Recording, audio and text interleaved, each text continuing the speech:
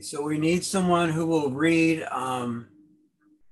Shushan's Bamboo Stick and Woman's Comment. I will, Kim. Thank you. I can find my glasses. Okay. They're right there. Yeah. Case 43, Shushan's Bamboo Stick. Master Shushan held up a bamboo stick and showed it to the assembly, saying, if you call it a stick, you oppose it. If you don't call it a stick, you deny it. Tell me, all of you, how would you call it? Wu Min's comment. If you call it a stick, you oppose it. If you do not call it a stick, you deny it. You cannot say anything, and you cannot say nothing. Speak, speak. Holding up a bamboo stick to mandate the killing or the giving of life. If you are entangled in opposing and denying, the Buddhas and ancestral masters will beg for their lives. Okay. Okay, and now we'll sit for 5 minutes and I'll ring the bell and then we write for 5 minutes. Okay. I'm going to share something that I got this morning from my first teacher. And it connects to this. It's about right speech. Speak kindly, speak truthfully, only say when it will be beneficial, never go on the battlefield. Don't be argumentative. Arguing is not right speech. Being of benefit isn't about winning. So seems to be the same conflict in the koan, doesn't it? Especially with Woman's comment.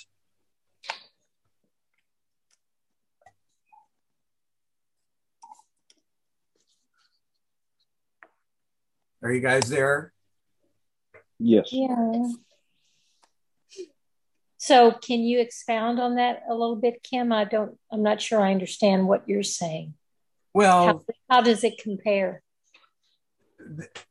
It's talking against the dualism that either it's this way or that way. So it becomes an argument, whether it's in your own mind, and you have to hold both. Right. We talk about it as small mind, big mind. So in small mind, it's a stick. In big mind, it's not a stick. If you were to take the thing apart, you'd never find stickness in it. Right. Right. Yeah. And but we expend so much energy trying to decide, is it a stick or not, and whether it's within ourself or with our soulmate. Either way. And yet you have to call it something. In communicating, we're being challenged here. Tell me, all of you, how would you call it? It's so it's interesting. You're right, Kim. It's empty, but at the same time, we use words to communicate with one another. But I think it's just not being fooled by what the word is. So last week, the same teacher sent me something, and I can't remember what it was, but I sent him kind of an argument against it. And he simply sent me back what he had sent before without any comment. And I don't know whether it was an error on his part, whether he meant to comment, whether it was a mistake, but I kind of took it as he was trying to say something, like, I'm not going to argue. Yeah. And it makes more sense right now in terms of this thing of right speech. And when I got the right speech thing, I thought, oh, he meant this for me. So I made up this whole story now. First, the email with nothing in it, and then his thing on right speech. It's interesting. This just reminded me what you were saying. This right speech thing you posted is in Adyashanti's book, falling into grace, he talks about when he was a little boy sitting at the dinner table with all the relatives and suddenly having this insight that everybody was having some sort of form of, their conversation was like a slightly argumentative, like trying to push their point of view. Somebody would have a point of view about something, and somebody else would have another one. And he noticed that everybody had a point of view, and everybody was trying to convince the other person of their point of view, which it was a pretty insightful thing for a 7-year-old to know. I see. A 7-year-old. Yeah. He was 7.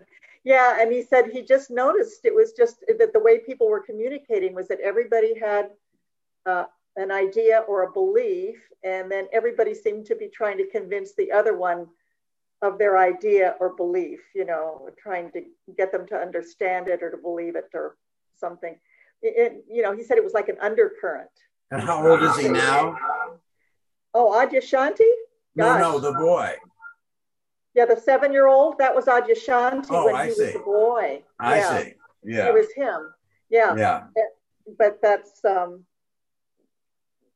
whole thing about arguing, I think it's very common. I think most people in conversation are usually having some sort of at least in my experience, a little kind of push-pull thing happening. And there was the comment about winning too. Yeah. That's a big part of it. Yeah. That's why we like people who agree with us all the time. We feel that, they're supporting it.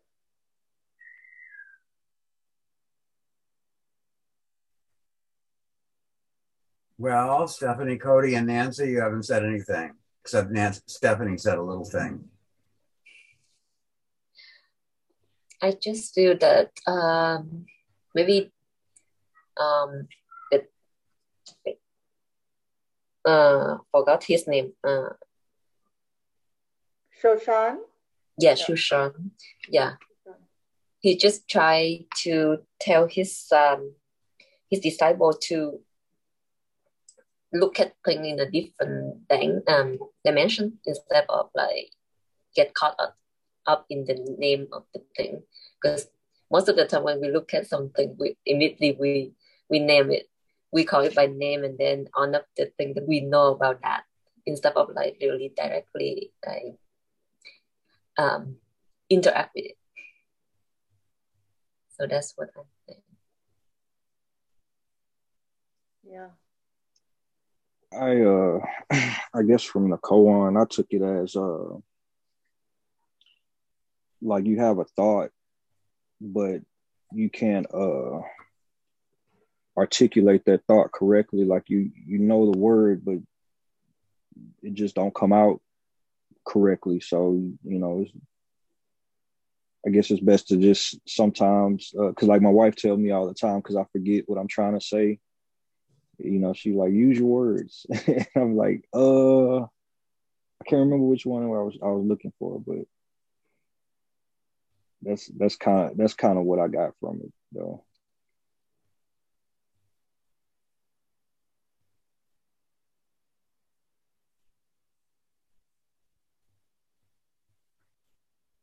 Stephanie, do you want to say something?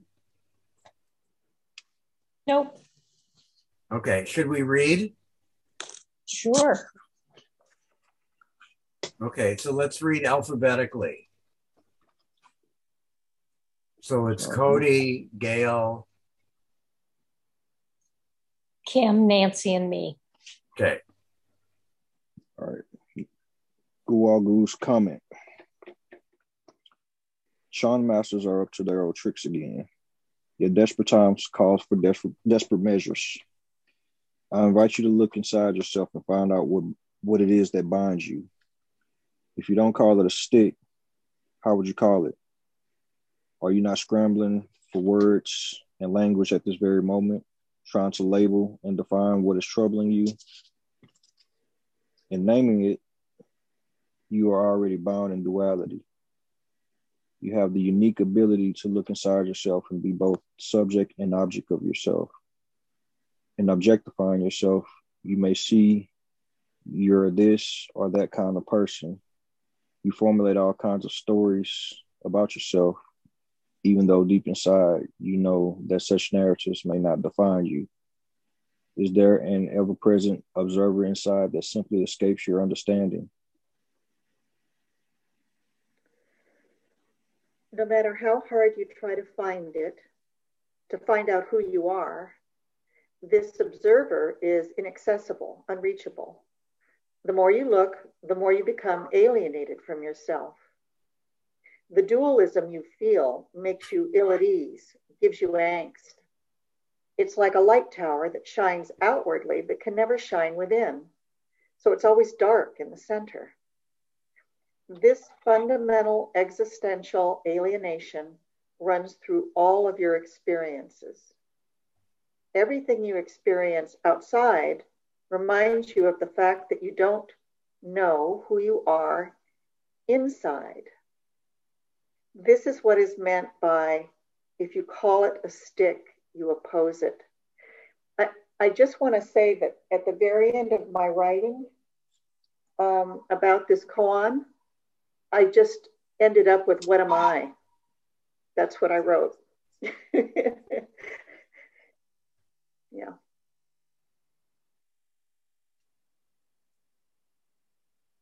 It's like quicksand, isn't it? And there's no getting out of it. The more you struggle, the more you get caught in the quicksand. The more you struggle with, like, is it this or that? Yeah, I mean, the more you look inside, the more you don't find what you're looking for. And then your mind thinks that you've made a mistake somehow, that you should be able to find something that is you. And what if it isn't a mistake?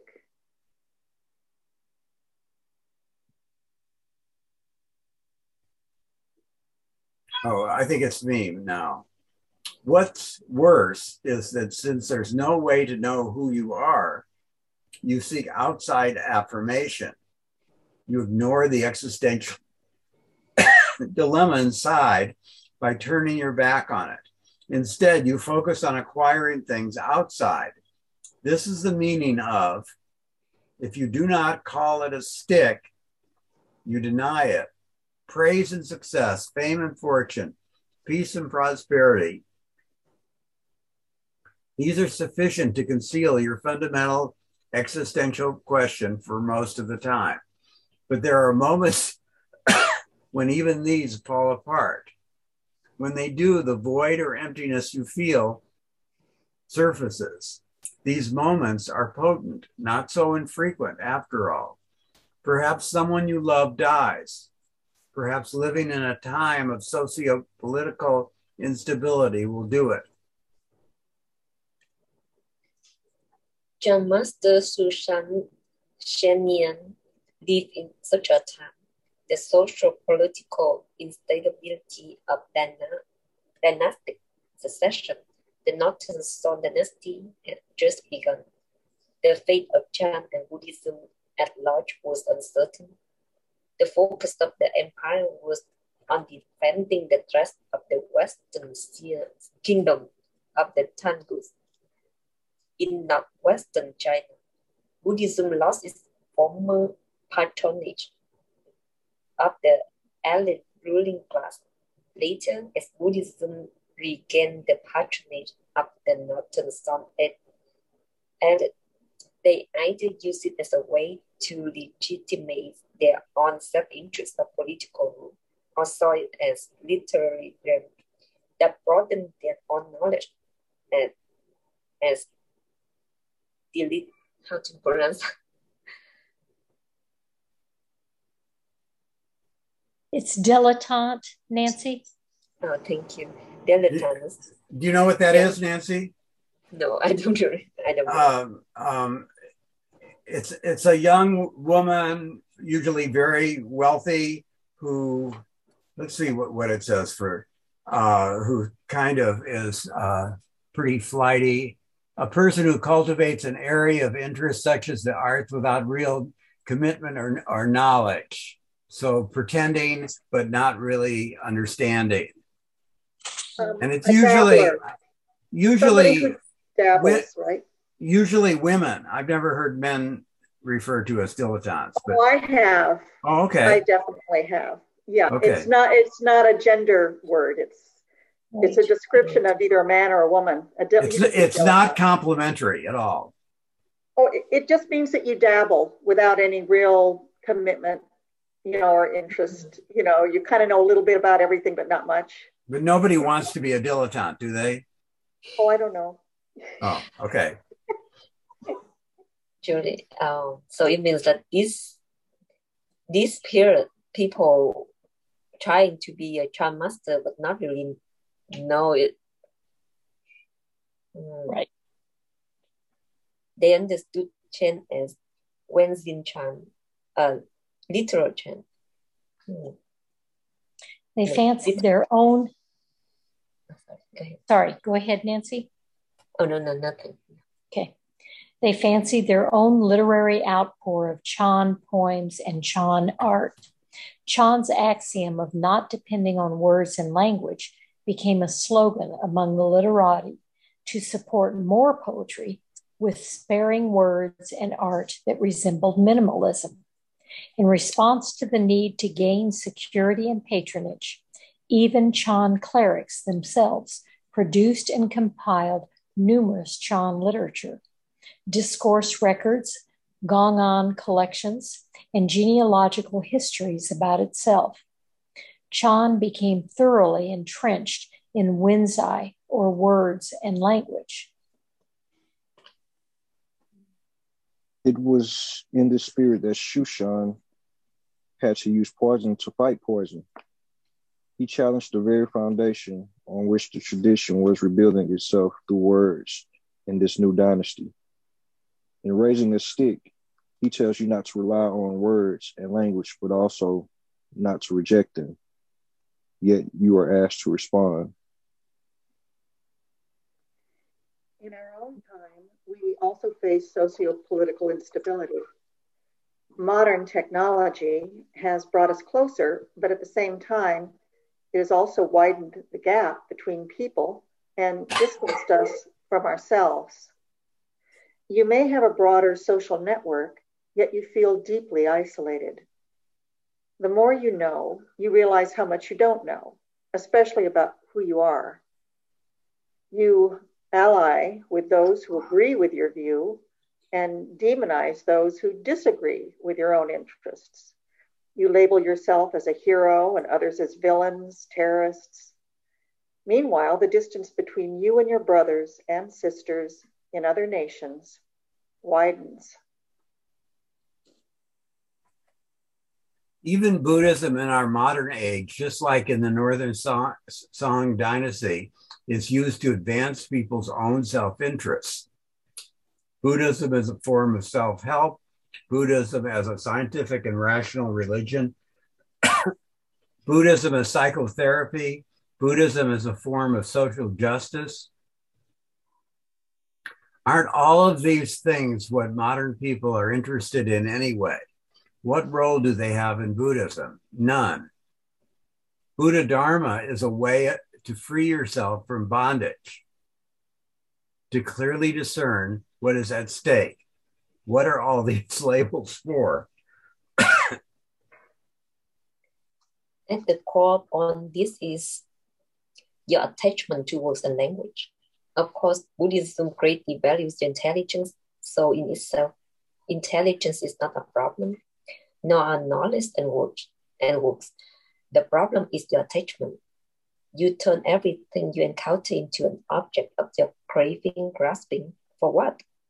You deeply hope that your investment in the outside world will lead you to happiness and peace, away from the void and emptiness you feel inside from not knowing who you are.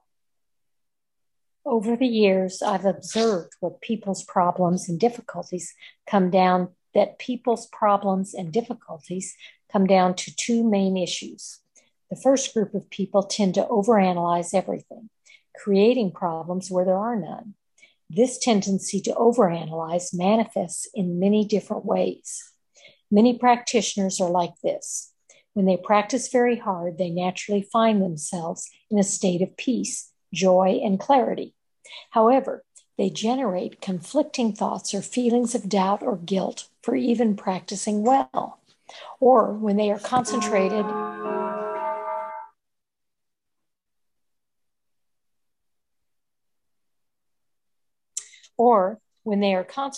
all of a sudden some kind of fear arises, perhaps a fear of not knowing what will happen if they continue. This fear of the unknown, of uncertainty, spins off all kinds of thinking. What might happen if I continue to practice? What will happen if I get enlightened? Will my intimate partner, girlfriend or boyfriend, wife or husband still recognize me? How should I act in my daily life? Should I quit my job, sell my stuff, give away all of my money? The scenarios or narratives you come up with carry within them a lot of conflicting views and vexations.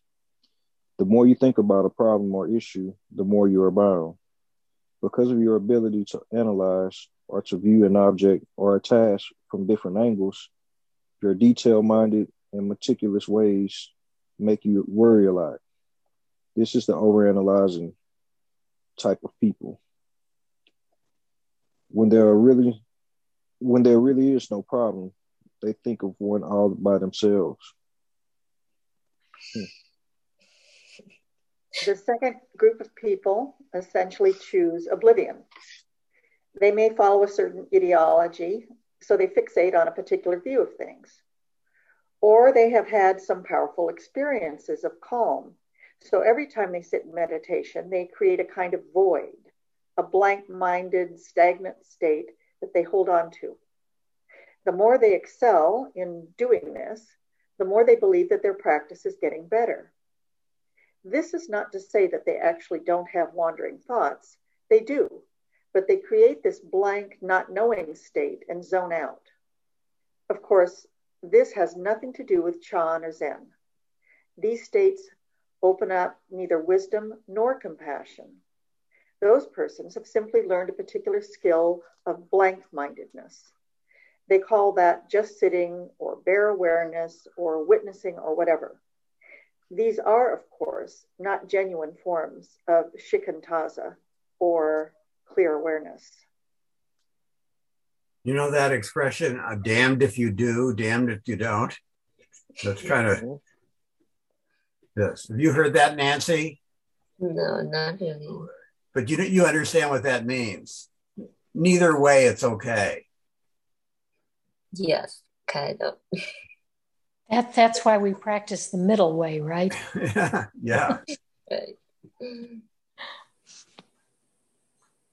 These practitioners are often under the influence of certain ideologies, some Zen ideals or rhetoric learned from scriptures. They say that vexations themselves are the wisdom, that delusion is itself enlightenment, that samsara is nirvana. They have vexations, but they just don't recognize them.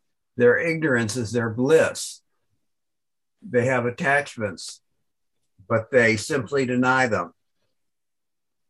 They justify this by saying that attachments are wisdom and that it is natural to have them. Holding up a bamboo stick to mandate the killing or the giving of life. If you are entangled in opposing and denying, the Buddhas and ancestral masters will beg for their lives. This verse highlights both these flaws, over-analyzing and voluntary blindness. Opposing is over-analyzing, denying is blank mindfulness. Both have in common attachment in words and language. Both miss what is most important, our intrinsic freedom. In the first instance, your ideas continue to flow and you get caught up in a web. In the second, under the influence of certain views, you voluntarily choose not to see any problems. Caught in the web, you kill all possibilities, all of your potential of ever being free. Being oblivious, your problems worsen. As long as your attachments are present, even the Buddhas and the ancestral masters will beg for their lives. This means your wisdom life is completely killed. The good news is that none of these fabrications and props you create, while fun to play with, have any real substance. Just don't give in to either of these tendencies of overanalyzing things or running away from them. That's the practice. Your life, then, will come to life. Those who just focus on the task at hand often have fewer vexations and simply dispense with worrying over this or that. That is why you engage with the method of practice to see through the veil of your constructs or fabrications of the mind and not be influenced by them. Practitioners who can do this to slowly free themselves from their own attachments.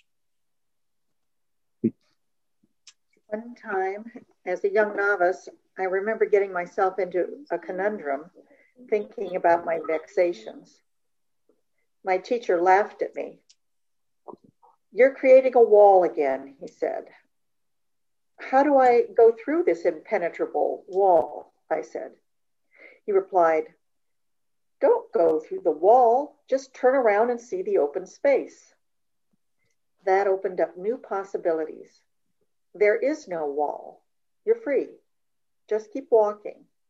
If you stop opposing or denying, what will bind you?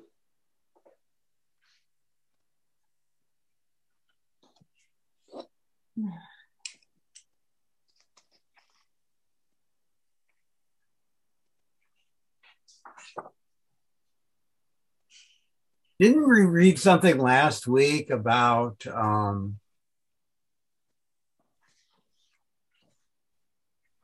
the altar? Did we read something about like people being the altar? I don't know if we read it. I think you talked about that you saw every person as an altar. Oh, no, you mentioned that. Yeah. And then you talked about it Sunday morning to Steve. Yeah. I've been thinking about that all week. And I want to do on Wednesday when we do our meditation on neutral. I asked you about that, Stephanie, but on meditation on neutral thing, I was thinking you could make an altar of all the people you don't have a particular connection with, and realize them as being sacred too. Like maybe taking everything off the altar, then putting those people on. I just started having that vision. How much fun that would be. Like taking the garbage man and putting him on the altar instead of Kim, when you say putting on the altar, what does that signify for you? When you place somebody realizing that person being sacred. It's kind of like the stick. It's like there's the things on the altar that are sacred and then the other things that aren't. And putting the other stuff, all the stuff that's not on the altar, and take all the stuff that is on the altar and just putting it on the floor. Yeah. When I think of bringing things to the altar, I feel like I'm bringing all my, let's just say all my negative judgments and associations about other people. Oh, really? And then I lay them on the altar. In other words, I'm giving them over to, let's say, truth or reality or wisdom or love or, whatever. In other words, because sometimes I feel like I can't in that very instant see the sacredness either in myself if I'm judging myself for my reaction, or maybe in the other person if I feel they really hurt me.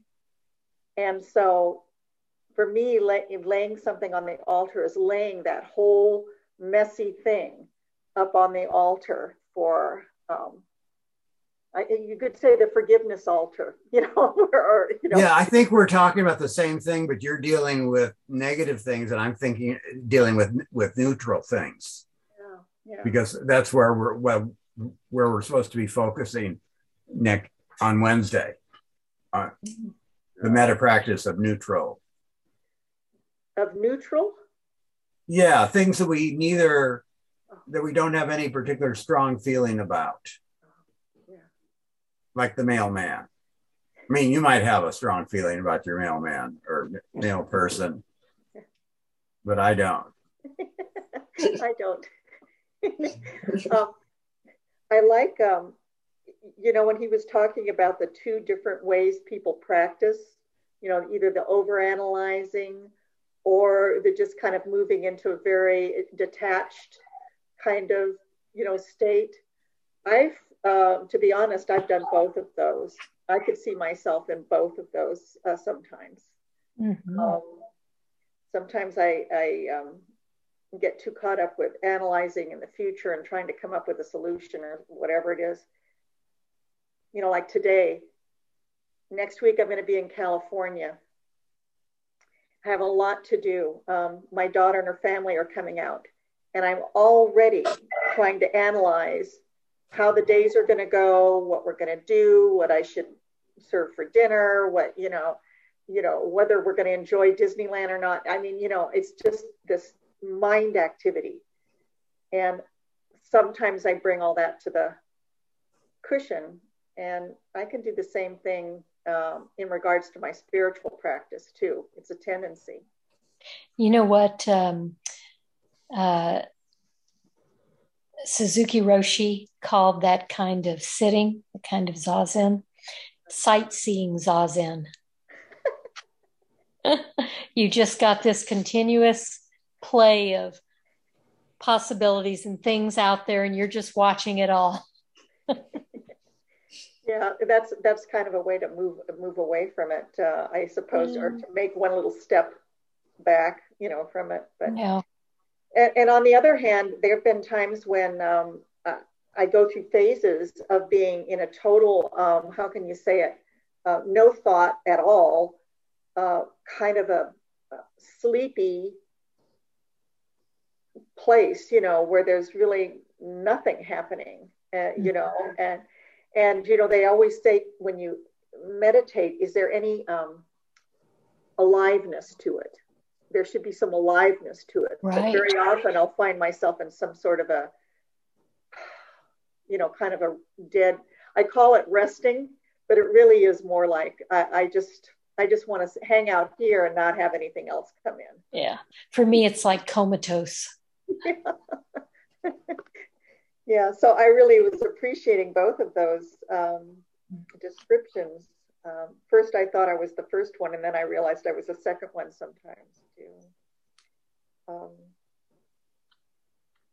Yeah, and so there we are. We're back in the, what is it? Do you call it a stick? Do you not call it a stick? Or do you just let it be? Or do you just say something? You'll say something. Yeah. Which is it? Yeah. Maybe you can just go,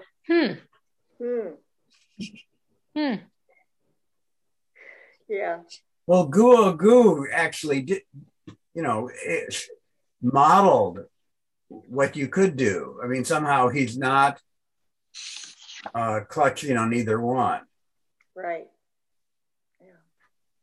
So I was interested. I've always thought that these were a reaction against Theravada Buddhism.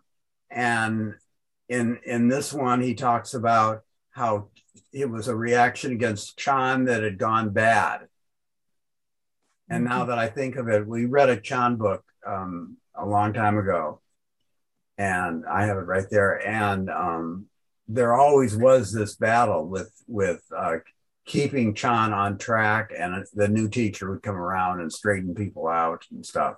So that seems more reasonable than the people who were, because these were the temples they were taking over or occupying or going to, and then seeing that they were on the wrong path. Yeah, it's interesting to me how these really deep spiritual teachings, get kind of, I guess, kidnapped and then used for, whatever sort of egotistic, ways that humans can come up with to make them think they're getting somewhere, or that they have something, or that they know something, or that they can control other people with it, or, it's just. And it happens to all religions, doesn't it? Yes, it does. It's definitely this egoic sense of separation that moves in that direction. And, I guess. I was interested to hear how they really got caught up with the Northern Song elite using Chan to legitimize their own self-interest of political rule. Or, gosh, you think of Christianity and the way it was kind of just in lockstep with politics, all over the Christian world, And so I guess they did the same with Buddhism sometimes. Well, that's how revolutionary it was to separate church and state. Yeah. Because every other country there was so much mixture, so much one affecting the other. Yeah. In an effort to control people. Right. That's why I saw a documentary on the Pilgrims the other day. And, they came over for political freedom, basically, for the way they wanted to practice their version of Christianity. They didn't want the King of England to tell them how they should be doing it or whatever. And they were the first ones who basically kind of set up a little structure where church was separate from the governing body. I didn't know that. I thought that was really interesting. They said that they shouldn't be mixed. I didn't realize that came from the Pilgrims. So that would be in the 17th century. Yeah, and it's like 1620, I think, is when they came. That's why they wanted to come to the United States, because they wanted to, they wanted to practice their religion, but, they also kind of realized that it shouldn't be mixed in with the governing part, which was interesting to me. I don't know, what kind of wisdom that was, but it was pretty good. I had no idea.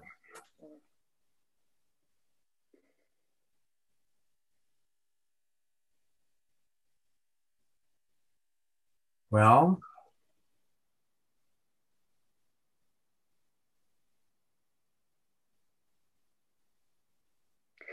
I just wanted to say, too, that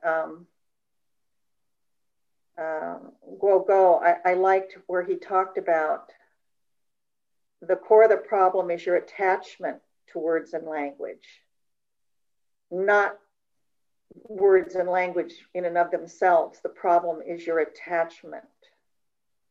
So we have to turn everything into an object. And I guess we do that with our labels, right? Yeah, and we get very attached to our labels. Have you ever had an argument with someone about something where you're both basically talking about the same thing, just it's semantics, different words, but you are very tied to your, the way that you want to say those words, even though what they're saying is the same thing, just in a different way. But you want it to be said this way. Yeah. Yeah, interesting, isn't it? Yeah, it is.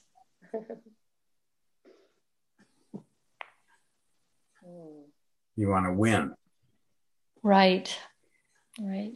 Yeah, going back to Aja Shanti as a 7-year-old, noticing that just in a Thanksgiving meal around the table, with family members, our teachers.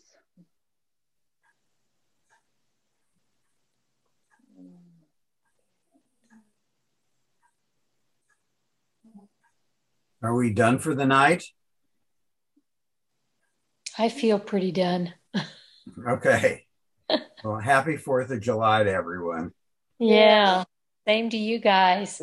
And Cody, thank you for your service. Oh, you're very welcome. My pleasure. That's right. 4th of July. I appreciate it. I appreciate it. Well, okay. you know, we could get into what Independence Day really is, you know, too. Yeah, that's pretty interesting. I'm not going to be here next Monday, maybe, because I'm going to California on Saturday. And yeah, I'll be there. I'll be in Phoenix with my mother. That's right. You're traveling too. Yeah.